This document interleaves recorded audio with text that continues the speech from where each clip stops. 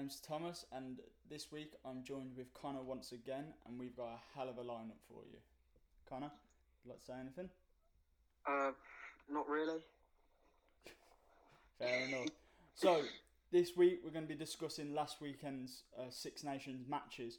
We're going to be talking about what makes a Tier 1 nation, because we completely forgot to do it last week. Going to cover the mental state of playing and training and how to get into it. So we're going to talk about pre-match rituals and routines for games. And to finish off, we're going to be talking about the return to Rugby Road, which is something I'm very excited to discuss. But first, Connor, I have an apology. Yeah, go ahead. So, last week, I was talking about how Zamet's try and how everyone, it was the controversy of it being a knock-on, and I was arguing it wasn't a knock-on because it went behind him, and I don't know if in the podcast itself it was much of an argument, but I know beforehand we did argue a fair bit about it. It was. They did go on for a couple of hours, we must say that. However, as soon as the podcast got released, my mate Dan dropped me a text. He goes, "I'm loving the podcast," but I was like, "Oh shit." Nigel Owens himself said that was a knock-on, and who am I to argue with one of the greatest refs of all time, even if I did see it go behind him? The greatest. He is the greatest. I do apologise. He is definitely Thank you the for the greatest. correction. So my apologies, Connor.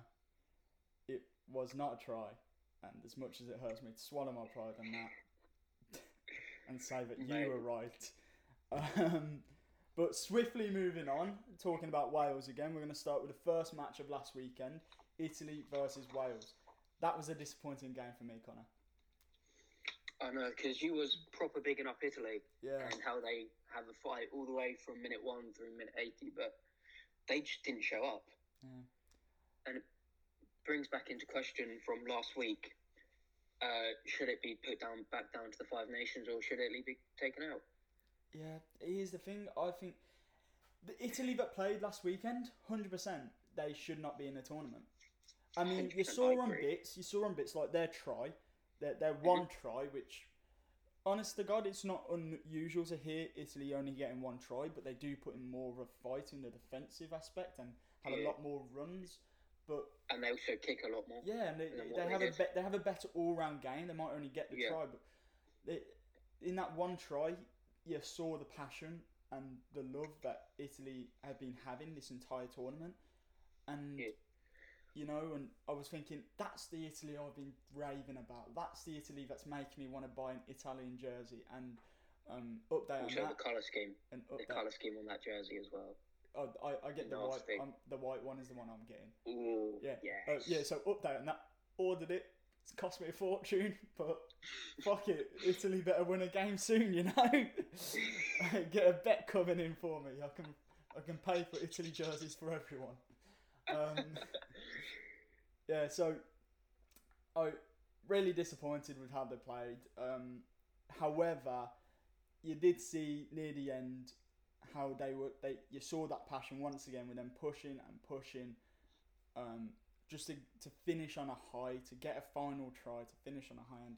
I thought it's a bit late, but you got to respect not wanting to end in that state. They got their heads sorted too late. However, you can never do someone down for trying to turn things around.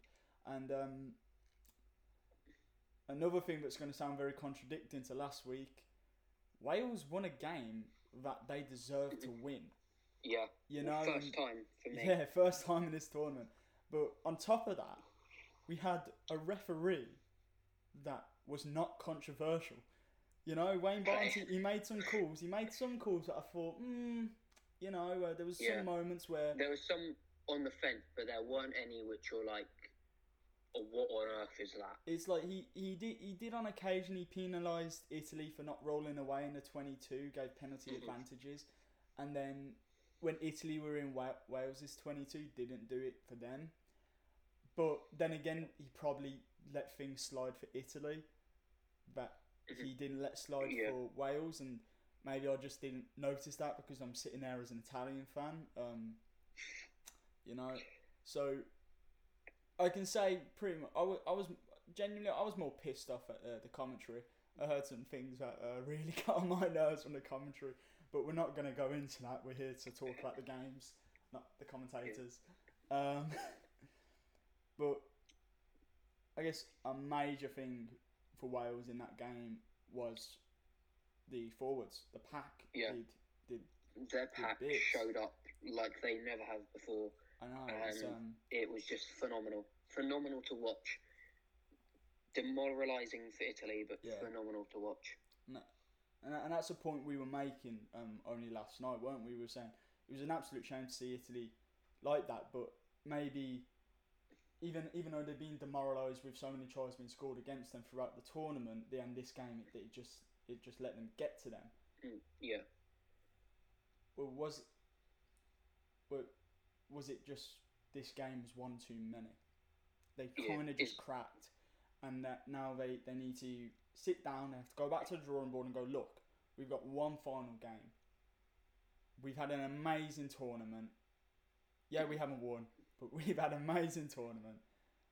Yeah, they're a team which you can go out there, and I will put a bet on them to throw everything they have at a game. Yeah, it's a game that you're gonna, even if it is the final score is gonna be like, even with Italy, the final score ended up being 100-0 against Italy. You know full well they've gone out and they've done bits. You know, you're gonna enjoy it because they're gonna. Majority of the time, like last weekend, not so much, but majority of the time. That was the one exception for me, which I watched in the Italy game. In the last couple of years, to be honest, I've seen Italy do nothing but improvements, and they've had a couple of setbacks, but I've seen nothing but improvements for Italy, and it's disappointing. Yeah. A bit like France for me, they're young, they're underrated, and they're a phenomenal team, and they know how they want to play. It's just trying to get into that rhythm, which I think is breaking Italy down. Yeah, but Owen, is it Owens or Owen? The Welsh hooker, he had a game, didn't he? Yeah, on the back of those mauls. Had great line outs he was throwing, and then on the back of those mauls, getting those tries. Arguably, I thought sometimes Wayne shouting at them the Italian forwards to rebind, where you know they haven't lost their bind. They shouldn't have to move back around really. And maybe I've misunderstood that rule. You know, I'm a scrum half and a winger, so mate, I don't know the pack laws that well, but mate, you're a scrum half, so you shouldn't be anywhere near a maul. Actually, realistically, I should be at the back of it to take the ball to pass it out. Nowhere near anything to do with the maul. Yeah, no, but I should somewhat know the rules. You know, it was just my point. I don't know the rules too well, so maybe I am wrong. But how I saw it was, if they've kept their bind, they shouldn't have to move around. But maybe I'm wrong. Obviously, Wayne Barnes knows more about the game than me. But then again, he has done some controversial stuff in the past. Ireland, well, every Ireland game he ever refs. Let's just say that. Can we move on to one of the games which was very exciting for me? I actually had one other point to make. Now, obviously, you didn't get to watch the games, but you did watch the highlights, and there was that early yellow for the Italian captain. Now, wasn't there 2 yellows for Italy? I'm talking about the first yellow. The first one. Yeah. So, obviously, that's going to be a big knock for any player to get it that soon in the game, in that position as well. But do you think that was, and it being the captain as well, do you think that was the downfall for Italy's game there? Yeah, because everything you want to do, your captain will run through it. Like, everything almost goes through the captain. He's like the most trusted player, the player who the coaches love the most. That's why he's the captain. And for them to have their captain taken away for the beginning part of the game means they can't get the momentum to feed through towards the rest of the game because they don't have that shot caller. They don't have that magical player which you are almost relying on to do his bits.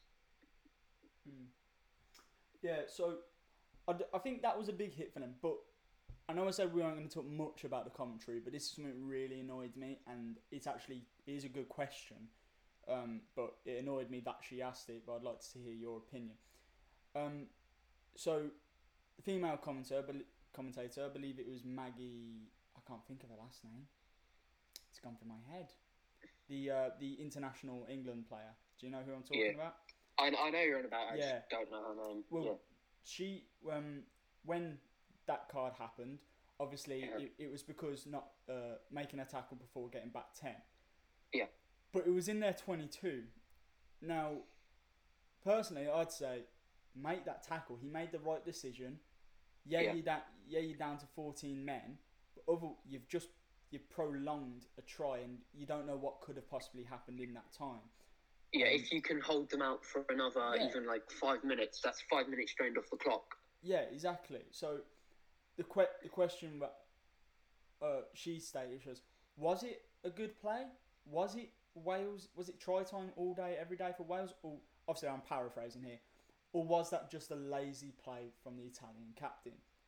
I don't think it was a lazy play. I think that was a smart decision. Personally, in that position, I'd do the exact same thing because I know we're in the 22. If we get back 10 metres, we're going to basically be on our try line. Yeah. You know, the way how I see it is, going to get in.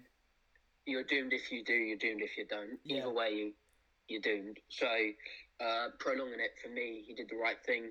And but that's just the way how I see it. Personally. Yeah, definitely, I do agree with you there. So let's move on to a game that you're very excited to talk about, and I'm very upset about as well. This game, this Saturday was not a good day for me on the teams that I was supporting. But the England-France game, that first try, did you watch that first try? I did. The Ponce first try. Oh, damn. The control of that. In the first 2 minutes as well, which is what England usually do. They usually try and get momentum to push them on to the other, however long we're left in the game. They usually try and get the first try, but France getting it there took the momentum away from England, made it harder for them, and I'm going to butcher his name. Pono, whatever it's called. I'm not too sure. Yeah.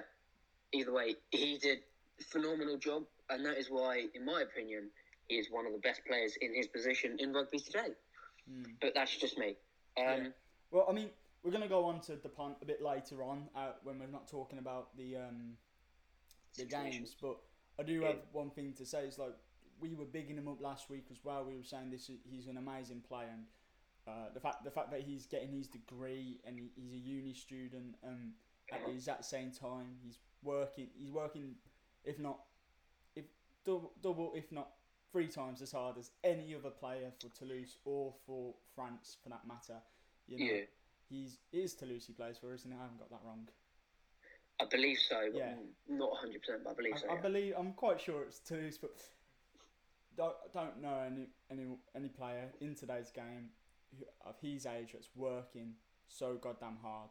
Yeah, 100%. Going back onto him, in the 31st minute, the try which they scored in the 31st, they went over the top of the line out to the back, didn't they? To the back, like a back running through. Yeah. England did that either last year or the year before against, I want to say Ireland, but it might be Wales. Yeah. It was Ireland. You know what I'm on about.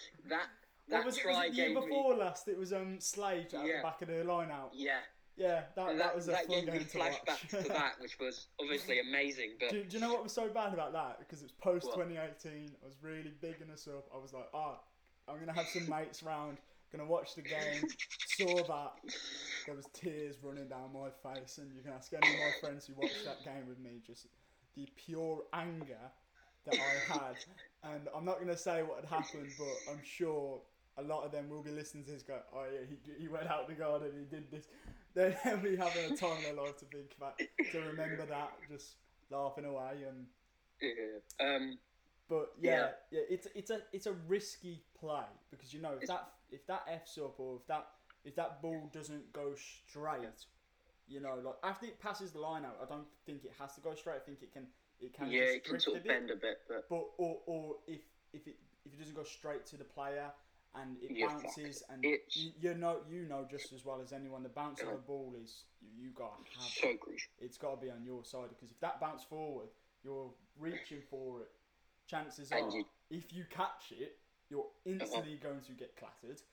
You know, and especially with the big tacklers who England have. Think about. I'm not just talking about England, but like I'm saying, any team tries in general.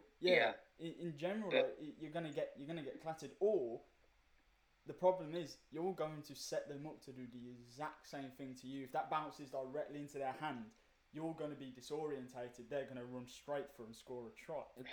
100%. Sorry. To me, that just shows. Just burped. Sorry. To me, that just shows the confidence of this French side, this young, hungry French side, the confidence they have in this game now, which you can't say of, like, France's gone by that almost turned a new leaf. Yeah. To me. Definitely. So, one thing I was thinking, I did not like England in that game at all. But then, I'll tell you, that final try. He's a player who I actually do really like as a player, Maritoji. Yeah, 100%. He's one of the main reasons why England. Have I said his name right then? I feel like I just said his name. Maritoji. I just said Maritoji, mate. Damn, that's a bit embarrassing. Maritoji.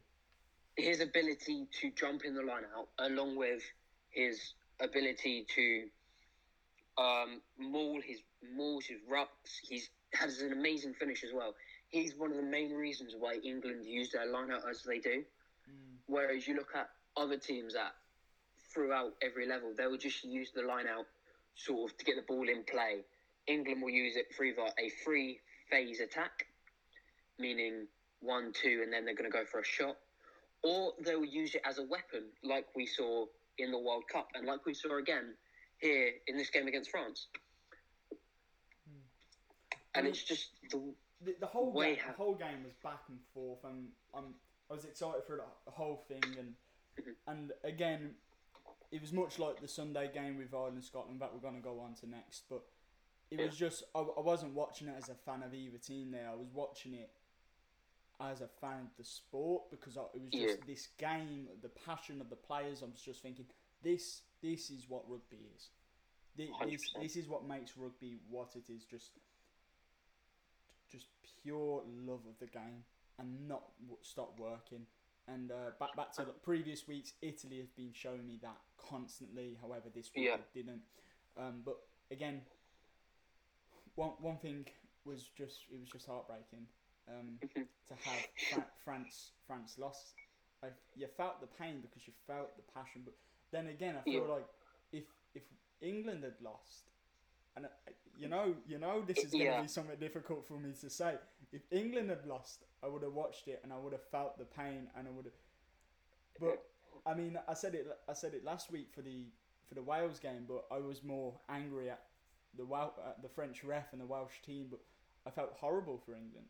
I felt absolutely horrible, and I feel even worse now knowing Nigel Owen saying it is a knock on. Like, but I was saying I felt horrible for England because there was a lot of disadvantages, but you know that one try definitely would have counted, and you probably wouldn't have. That try didn't count apparently. So I guess, moving on to the last one, unless you have something else to say about that. One more thing, it just shows the inexperience and the youth of France that they can't close a game within the last 5 minutes. A tight game against England, which for me was their game to lose. I mean, personally, it was like I heard them saying this actually just before the game started. I'm piggybacking on a lot of commentators today, aren't I? They went, neither team suits being the favourite. Both teams suit being the underdog. Now, last year, in only months ago now, and it really wasn't a year ago.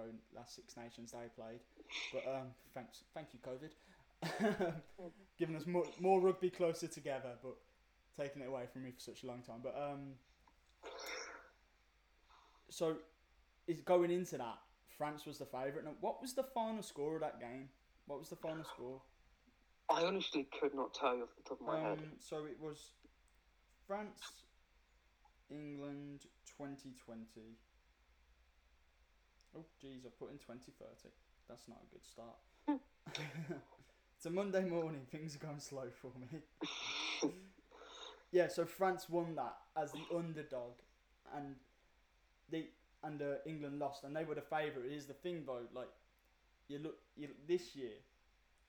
Going into that, I wouldn't have had a favourite for it. I genuinely did not have a favourite. I would have said either of those. Obviously, I had a team I wanted. I had a favourite team in the situation, but I didn't have a favourite for the win.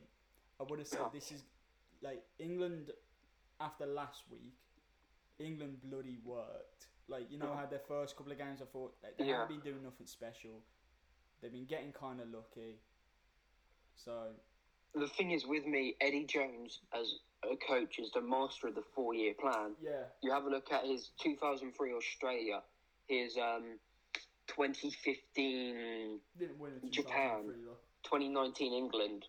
They boosted towards the World Cup. Yeah, but one thing I've got to say there is he's getting them far up in that World Cup, and doing good things, but like and making big waves. He hasn't closed it. One thing. Do we want to talk about the quarterfinals?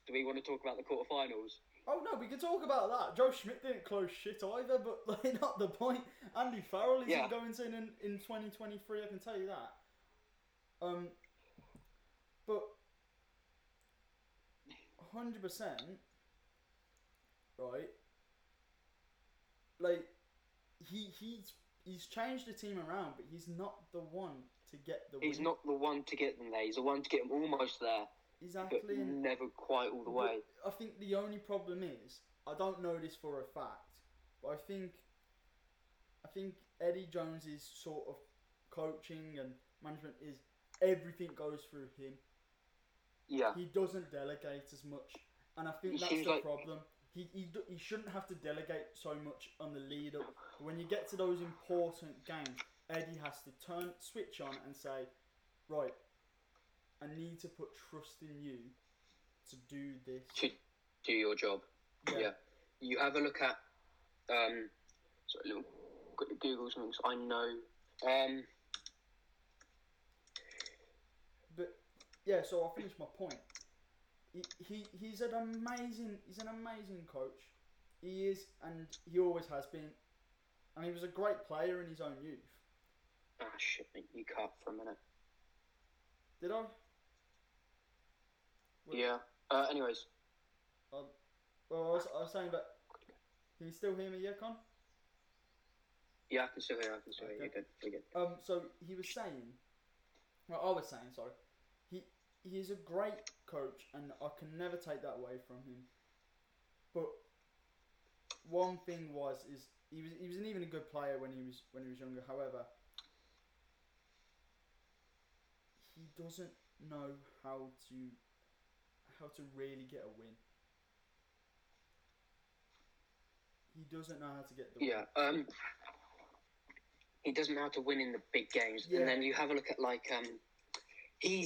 if you're going by a coach who you know will win if he can script 80 minutes, but you can't script 80 minutes. You're looking at Eddie Jones because he scripts the first 5 to 10 minutes of a game, and that is when, in my opinion, England are the most lethal. True. And then they've got a new attack coach who is Simon. I'm hopefully not going to botch this last name. Simon Amor. For a minute then I thought you were about to say anal. So I mean that's an unfortunate name. No, Simon Amor, who is he's got a background in sevens, and you've seen England play in this last Six Nations. Very balls in, balls out straight away, quick ball, and I reckon it's a very seven sort of aspect, isn't it? Yeah. It's like you play it fast because you have less players on the pitch and you're playing on. Yeah. So I guess I can see that. But I tell you, moving on to the Ireland squad and the Ireland teams here. If you want to talk about a good coach who did know how to finish, and he knew how to delegate, right? Yeah. Joe Schmidt for the 2018 Ireland. Granted, then again, when it came to the World Cup, it weren't as effective. But I think it was a whole different atmosphere because we had Schmidt already announcing his retirement. He was grooming Andy Farrell to be the next one. The reason why we did so good in 2018 was Schmidt was our head coach, and that was a fact. And you saw this, right? Ireland's defence was impeccable that year. You couldn't argue how good Andy Farrell did as a defence coach. I'm not saying he shouldn't be head coach. Not for 1 minute am I saying that. Right, and they've got I'm quite sure the new defensive coach is Paul O'Connell, an old Ireland player. Now, that's going to be good. I say next year that's going to be good. But the problem was, over the 2019 World Cup was, Farrell was still head defence coach, but he was looking to be more focused on getting an idea of what Joe does. Yeah. So it's a bit here and there, you know. Do you want to move on to the we will move on to the game, but I just wanted to make that little point there. Yeah. So, like I said, Ireland, Scotland, I wasn't watching as an Ireland fan. I'm so goddamn happy that Ireland won. But I was watching it as just a fan of the sport, really, and I thought I can't fault anything much with that game. Plays from both squads, absolutely amazing. Line-outs, really good. I can fault a few things, actually. I do tell a lie. Handling for both teams. Yeah, wasn't as on point as it should be. Yeah, but I don't know. Do you blame that on conditions? Do you blame that on whatever, or do you say they just weren't switched on? Players at this level shouldn't have the excuse of it's conditions. That's the shit you use when you're like an under 10s, isn't it? True. But I mean, then again, you got to think. If you're playing under 10s, you're going to get called off before a pitch gets absolutely destroyed. But you saw in the anthems, in training, Henderson already had muddy shorts, like in the pre-match training. It's like, it was already, you knew it was muddy up there, but I don't know how slippery the ball would have been up at Murrayfield. But, other than handling, both teams, really good job. Reffing, the refereeing of that game, I can't put a fault in it. Now, I was talking to my mate Callum, and Callum's actually going to come on one of these weeks soon. He's just got mocks. I'm not going to lie, I was very upset that I didn't have him on this week because I think it would make for fascinating discussion. Thank you. You're still going to be here for the Scotland Ireland game. Next week, it's going to be even more fascinating because it's England Ireland. We're going to have a good chat about that. Don't you worry. I'm dipping next week. You can get someone else to fill the hole. Oh, bugger. I'm going to have to find... I'm going to have to find someone else who is so pig-headed and stubborn. Oh, stubborn? Hey, do you want to go back to England-Wales where we had this conversation for like half an hour? Shush you. Stop living in the past. That's what Before you know it, you're going to start talking about 2003, aren't you? You were 1 year old. You weren't even that, were you? I wasn't even born, mate. Yeah. So shut up. And when was the last time Ireland won the World Cup? And here we go. Okay, anyway, so... Thank you. So Callum turned around to me and he turned around and said the exact same thing. The game was just an amazing game of rugby. Mm-hmm. And the first try, like how you said, Ireland don't try anything unless they have the advantage. Unless they have that advantage, and you saw it, and it worked. It worked, getting that. I was very upset for Keith Ells not to get that try, but thank goodness Bobby Henshaw got it. He was in the right place, right time, but it was very unfortunate because good shift from Keith Ells. You look at other teams in the Six Nations and just in rugby in general, and there's no team to me which is happy to go through as many phases as Ireland are. Just crashing it up and crashing it up and crashing it up. Because they don't do anything until they have that advantage. Then they try some flashy shit out back. Yeah. And they hope it pays off. Yeah. And you know what? You can't... if we were doing that at our level, you'd say that's just one-up rugby and you don't want to do one-up rugby, but Yeah. you're not going to be a pro if you do one-up rugby. Then you see an international team doing it, and they've been doing it for years, and it bloody well works for them. You think, well, we could do one-up rugby, we could make it work. You're like... It's a bit like I forgot what it was, where they needed 3 points to win in the Six Nations a couple of... 2018 against France. Yeah. The drop goal. They just drove and drove and drove, and they were happy to do that. You look at like England. That wasn't with a penalty or anything. That was the situation of it's. Like what I'm saying is the clock's gone into red. Johnny Sexton's like we're way too far out for a drop goal because they're in the 50 meters. They moved up 10 meters. Still a difficult drop goal to make 40 meters out. Yeah, but still clocked it. Beautiful. But what I'm saying is, like, you have a look at how many phases they went through to get them yards. Whereas, it was. If you look at like any other team, they wouldn't have. Was it 40? Was it 14? I think so. They wouldn't have like the dedication to continuously drive. Yeah, it's like you wouldn't see, and again that's that 2018 that I was on about. It's like they were just the conditioning of those players that year was impeccable, and you got and that was the year that Sexton became more of a target than ever before, and he still is that target. And the reason why he's still that target is I think Sexton still has it in him to do shit like that, but I think everyone else thinks he still has that in him, so we're like, we don't give him the space to do that. This game, because he's saying he wants to play another World Cup, I think he doesn't have the longevity to do it. This game, to me, proved that he bloody well does, because out of all the kicks he had, he nailed the ones in key moments. He was good under pressure all game long. One fuck up off the tee. Apart from that, amazing. Yeah, definitely. I do agree. I think the player who we saw this weekend, he has the longevity to definitely be in the 2023 World Cup. 100%. And maybe definitely is captain, but maybe he won't be on it for that long. And fingers crossed, right? Joey Carberry will be back for that, because he's back for Munster right now. He's back on the pitch and he's training. Yeah. And I think Ireland's got some great selections for 10s. They've got other than Carberry and Sexton, they've got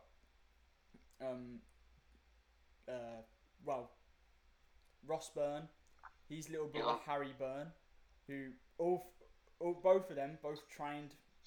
Have been training with Johnny Sexton, so if anything, they're the most experienced out of them. But out of the other, and then you've got Billy Burns. There's a lot of Burns. Isn't there?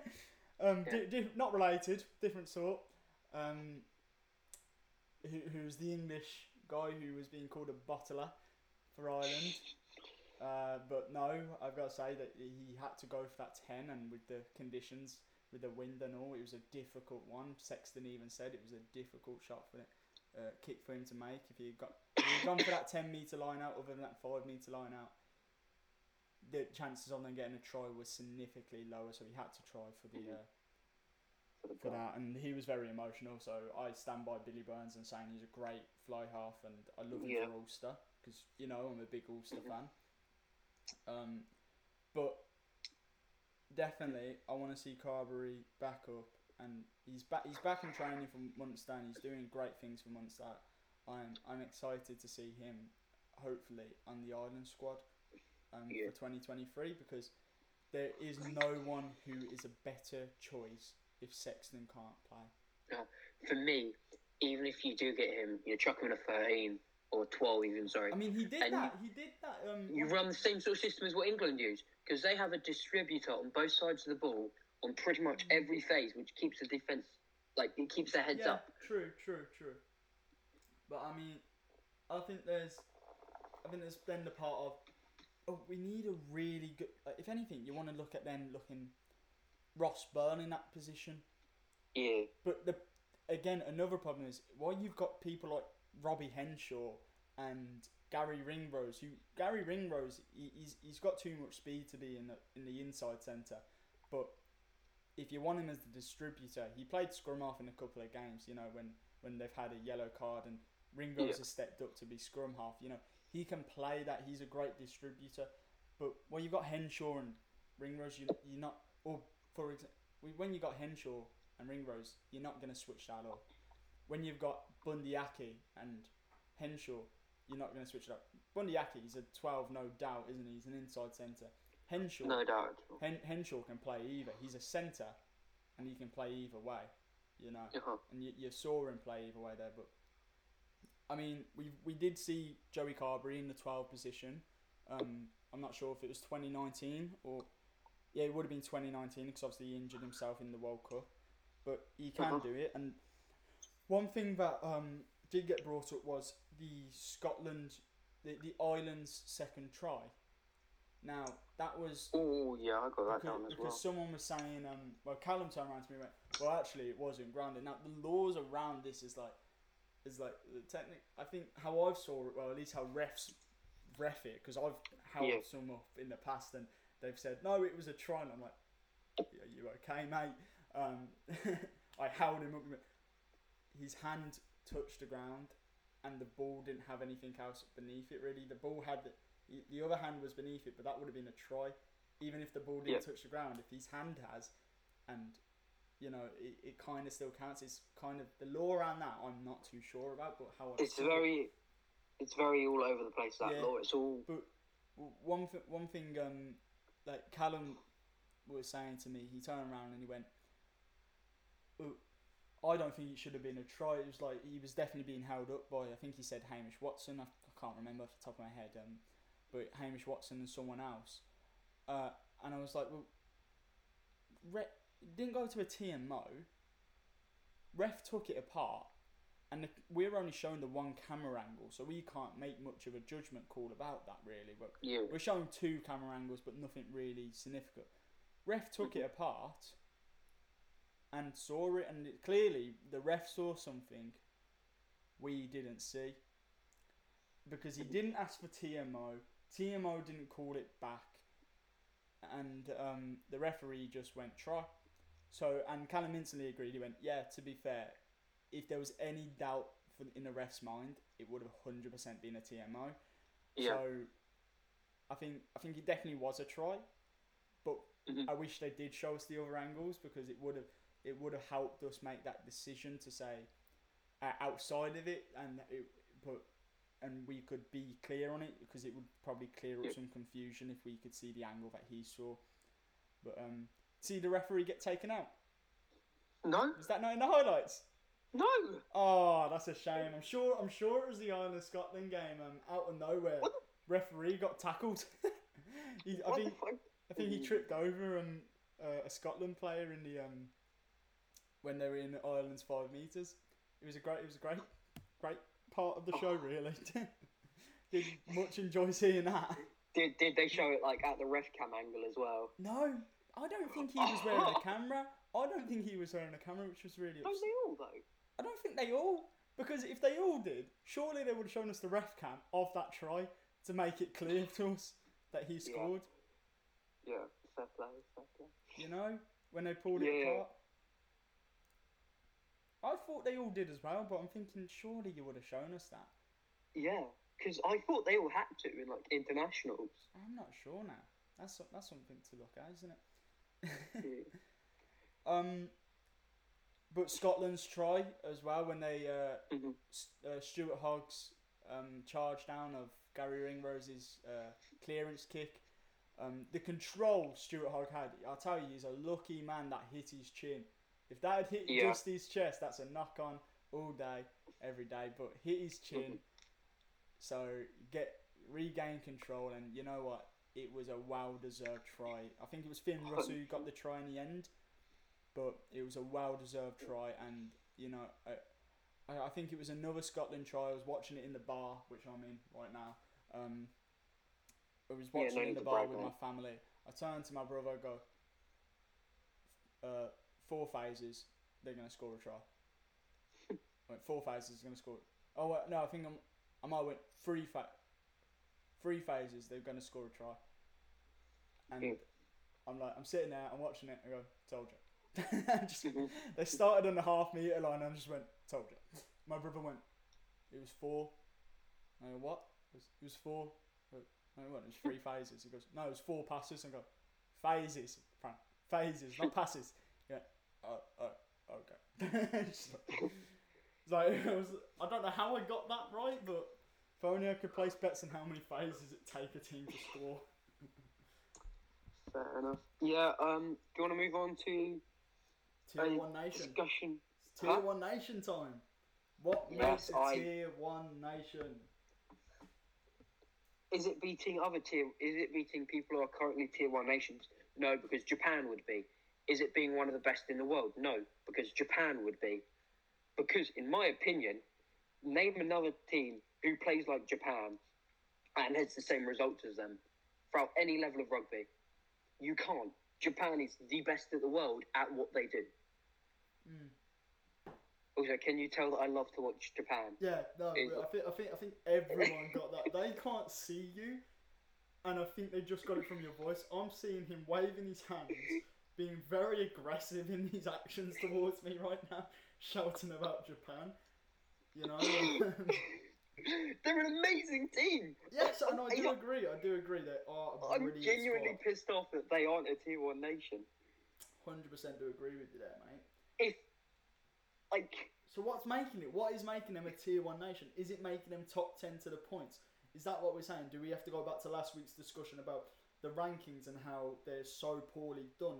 Is that what makes a Tier 1 nation? But it can't be, because Italy do still count as a Tier 1 nation, and they're not in the top 10. They're nowhere near the top 10. And yet, Japan aren't a Tier 1 nation. Japan are easily better than Italy. So that is the question, and I tell you, if anyone knows, I will very much appreciate for you to explain to me what makes a nation Tier 1 in this sport.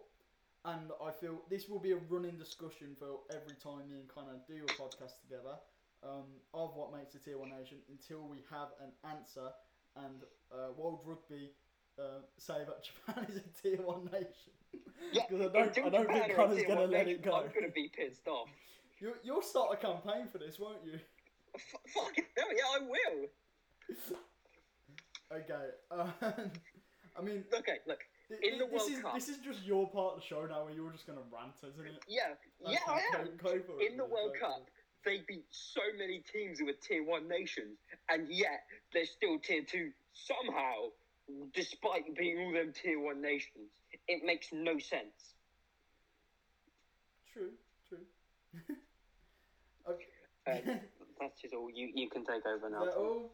Well, personally, I think we said what we need to say about the Tier 1. I've only included that because I know you just want to rant, mate. So I haven't got much to say about that. But if anyone does know the answer of what actually makes a Tier 1 nation Tier 1, and why Japan aren't Tier 1, please let us know. Right, this is our second to last part to talk about, and if anything, it's the most exciting part for me because I love this sort of stuff. Topic title is mental state for playing and training. Now, as I said, the naps. The naps. The French guy takes the naps. Yeah, naps. It sounds like you're saying naps. No, naps. Yeah, with an N. Make sure you get. That's what I said. It doesn't sound like that. But anyway, like I said, when we're talking about the England-France game, we're going to come back onto the punt. So the punt did quite a few articles talking about, because France is loving him, so they don't shut up about him now.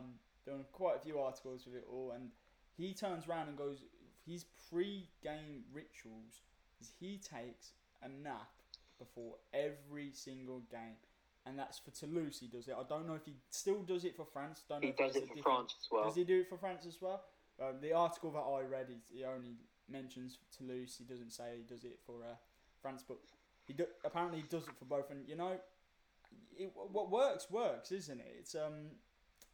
It's a very... Don't fix what ain't broke. It's an unusual thing, but there's actually a lot of... I did a bit of research, and there's a lot of studies to say it actually works. There's a lot of studies on this, and if it is an efficient way. And I don't know if he's only doing it because of the studies, or if he just feels more comfortable doing it, but, you know, that begs the question about what does everyone else do for pre-match rituals? And is he's a ritual? Is it? Does he do it because he's just in a routine now, or does he do it because he's like, nah, I feel more awake, so I like to do it, or does he feel if he doesn't do that, he's gonna do worse? Yeah. Now I don't know, but I don't know if you have an opinion on if that's the case. But then we'll go on to talk about our own and other stuff that we've heard over the years of what people Either do. way, he is a phenomenal player. If he doesn't do it, I can't believe he'll dip that much. But still, I think... No, we don't know. We haven't saw him without his nap. He is a young player. He might need his nap time. He's still a baby. He's older than us, man. What are we saying? We're 18. In the grand scheme of rugby. Yeah, he's a young'un for rugby. But yeah. He's getting his degree and all, so you know what? Fair play to him. You know, but yeah, so what do you do for pre-game ritual? And and I'm not just talking about playing.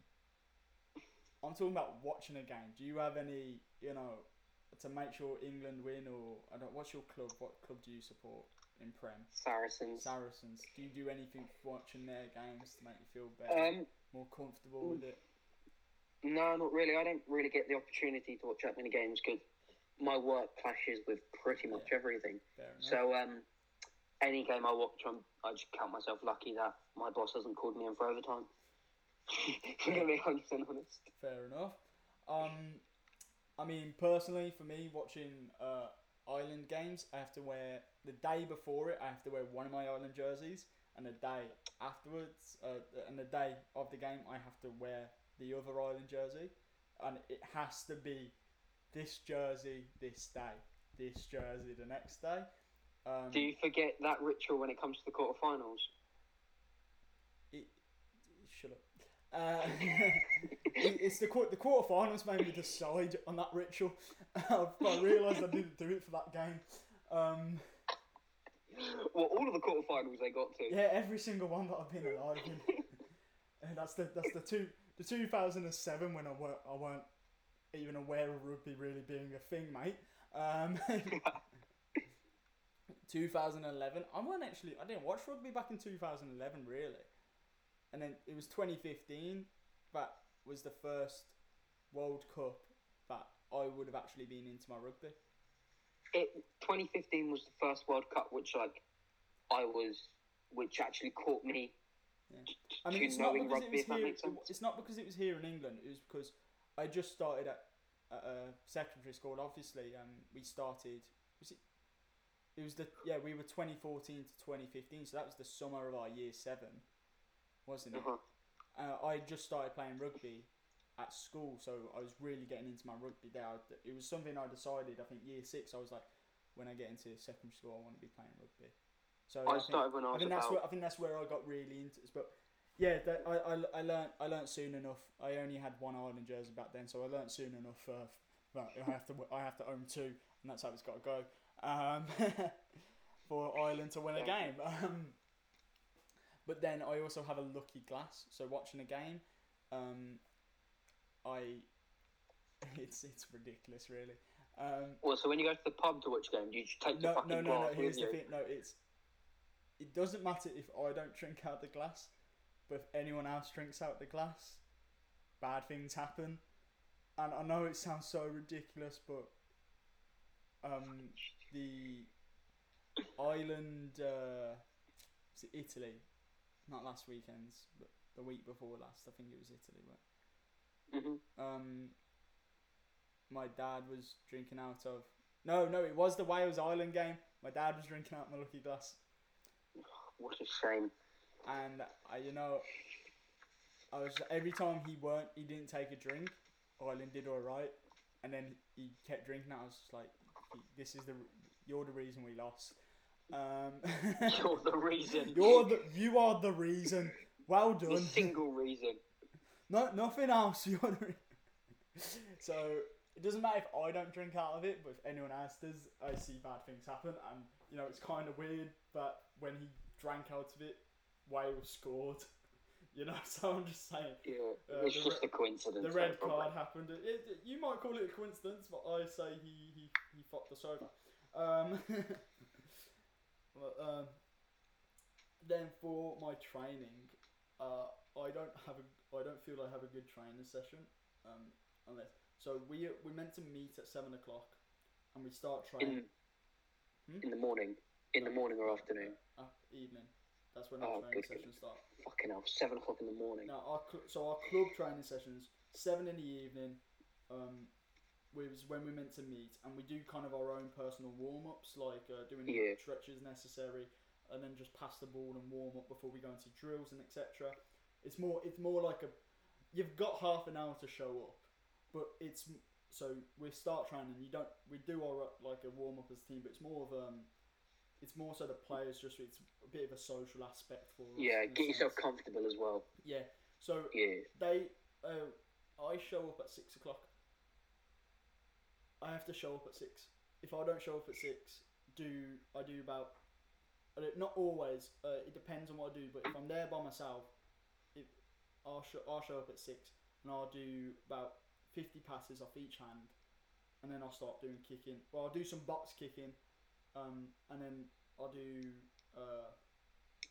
some kicking with off the tee. And then. But it's just typically by the time I've done my passes and stuff, my mate Lewis shows up, and then we do because he'll show up about 6:30 with me, and we just get some extra kicking in before everyone else shows up. Yeah. Sometimes, another player who is the scrum half, Mikey, he will show up and he'll do more scrum half stuff with myself. But it doesn't matter what I do in that time as long as I am training. But I need to be there an hour before everyone else. If I show up at 10 past 6, my training session just feels like shit.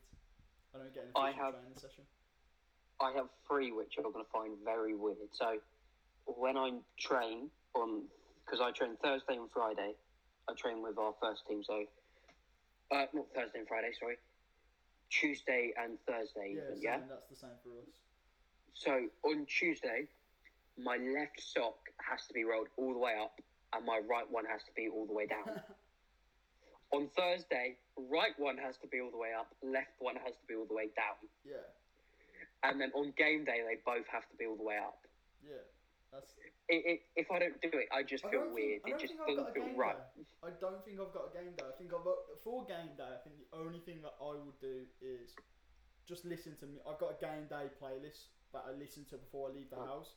I won't listen to it when I'm on my way there, and I won't listen to it when I'm there, because I'm not gonna lie, some of the songs in it I don't want anyone else to hear. But it's some stuff that you're like, that psychs you up. Are you okay? But I'll listen to that, and I also, on the way there though, I don't know how I'm getting there. So sometimes if I'm on the bus, I might still listen to it. But if I've got a lift with someone from the club, I'll take my I won't have my earphones out. I'll be listening to whatever they put on. But then when we get in the change room, we play some other music, which is just the general psych you up sort of music, which is the rugby. Yeah, just rugby group. Just what we do. I know. You know, and get there a bit early, have a bit of a chat. It's like that isn't really a ritual like to make me feel like I need to do that. Just what happens. It's just what happens, and I don't know. I feel like if I didn't have that chat beforehand, I don't know if I'd feel like I've done such an efficient sort of day. Do you know what I mean? Yeah, I'm very weird. I listen to the same music every single game day, but it's not like your generic music. You're gonna fucking hate this. I listen to You can't play it. Can't play. I'm not gonna. I'm trying to find the artist's name because I fucking can't for the life of me. I'll read you. So my game day playlist. I'll read you some of the songs I'm okay with. So we're all in this together. I've got a bit of Overpass in there. Great band that is, from Birmingham. Birmingham. It's my mate's band. I've got them in there because it's just a good song. It gets me happy to listen to their music. Does I've got Remember the Name by Ed Sheeran, Yes. Eminem, and 50 Cent, because it just gets me. Yeah. You know, I've got Supersonic by Oasis in there. And I've got I listen. I Am the Resurrection by the Stone Roses. And they're the only ones I'm going to tell Very you. egotistical, but And that's the one I'm going to tell you. That they're the only ones you're going to hear, mate. The rest are a mystery. I listen to songs like you would never have heard of any of these people. But anyways, let me quickly find them because I do not know their names, but I know their songs. Does that make sense? Yeah. Hopefully. Yeah. Bones of the Ocean by the Longest Jones. I don't recognise it. I'll have to have you send me it. You can send me that and I'll listen to it. Also, do you know the song Rockstar? Nickelback, Rockstar, or yeah. So I like. That is a banger. That is a banger. You know what? That's going in the playlist. I like to listen to sea shanties. It's one of my favourite genres. There's a sea shanty version of that song. Get lost. Yeah, there is. Okay, you're sending me that as well. I'm listening to that one as well. I will do. Okay, so yeah, they're like two of my favourite songs pre-game. I have a couple more. Fair enough, man. I think what's the weirdest pre-game you've ever heard of? One of my mates headbutts a door. One of your mates. we'll say it's one of my mates. So you. Yeah, me. I headbutt a door. Okay.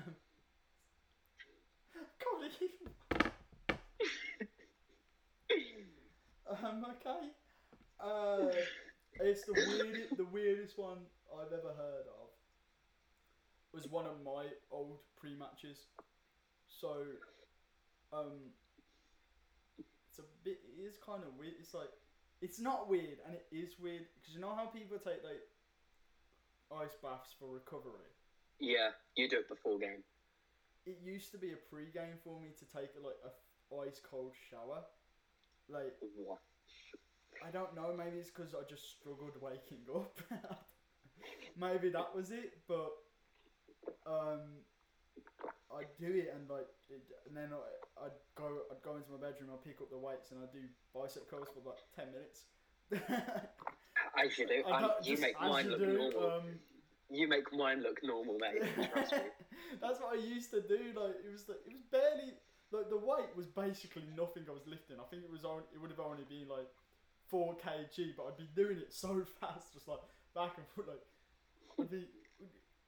I don't know why the hell I would still be in the towel doing it. Like I wouldn't even get changed after. As you do. Be in the shower doing it while I'm at it, you know. But yeah, that was a pre-game I used to have. Of game day, that's the thing. It was I'd have like school games, like and stuff. I know that I have them after school. That's how I'd wake up in the morning to prep myself, and I'd be in that mental state for the entire day. It's just like I don't know why, but I just want to fight anything. Fair enough. I'm not gonna. The thing is, I'm not gonna because I'm an absolute wuss, but I want to.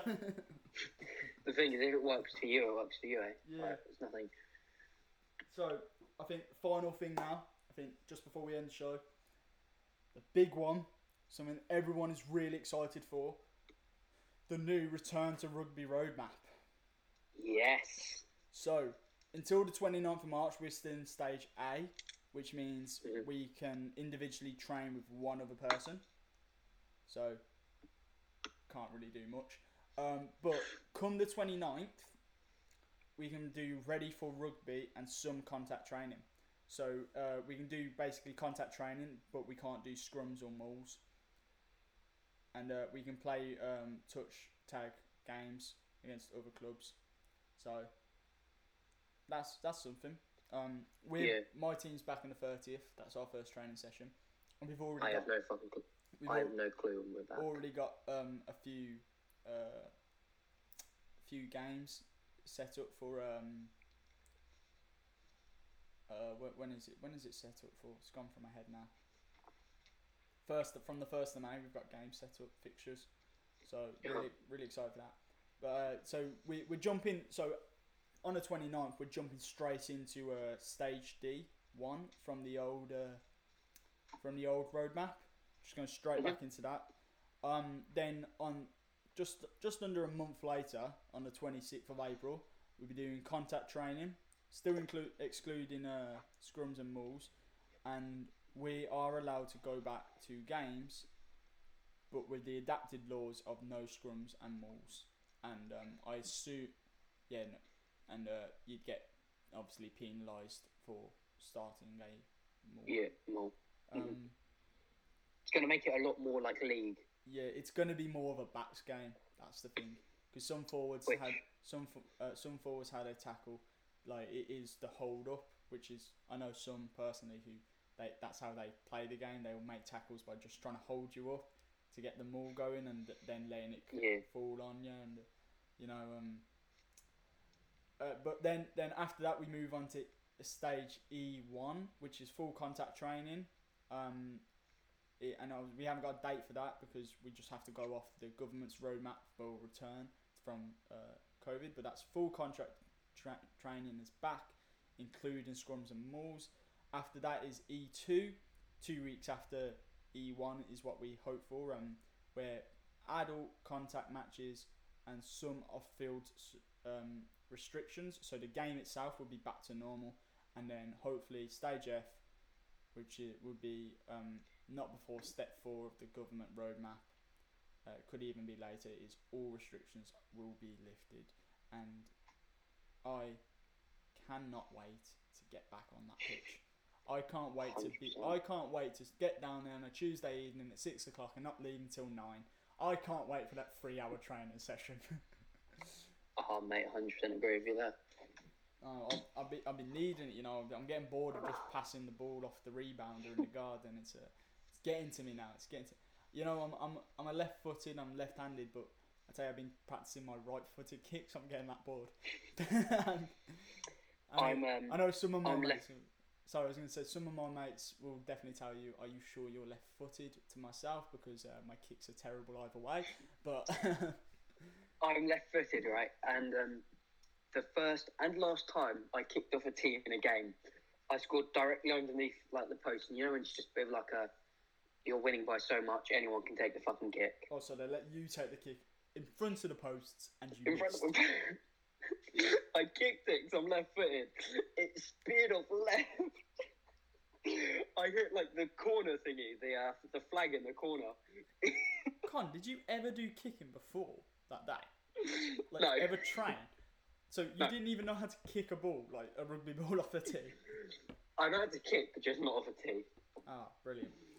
Well, I guess that's a better note than anything else to finish today's show on. I really hope you guys all enjoyed listening to it. You might hear Connor next week, you might not, especially after hearing how he kicks. I don't know if I'll let him back on. Can't be any worse than you, though. I mean, you can, because at least I can kick a ball through the post by standing in front of them. Like, come on. I'm sorry, it's a reason I don't play football. I mean, also I don't like football. Yeah, but, I was going to say. Right. So anyway, I hope you guys have all enjoyed listening to it, and we will catch you next week.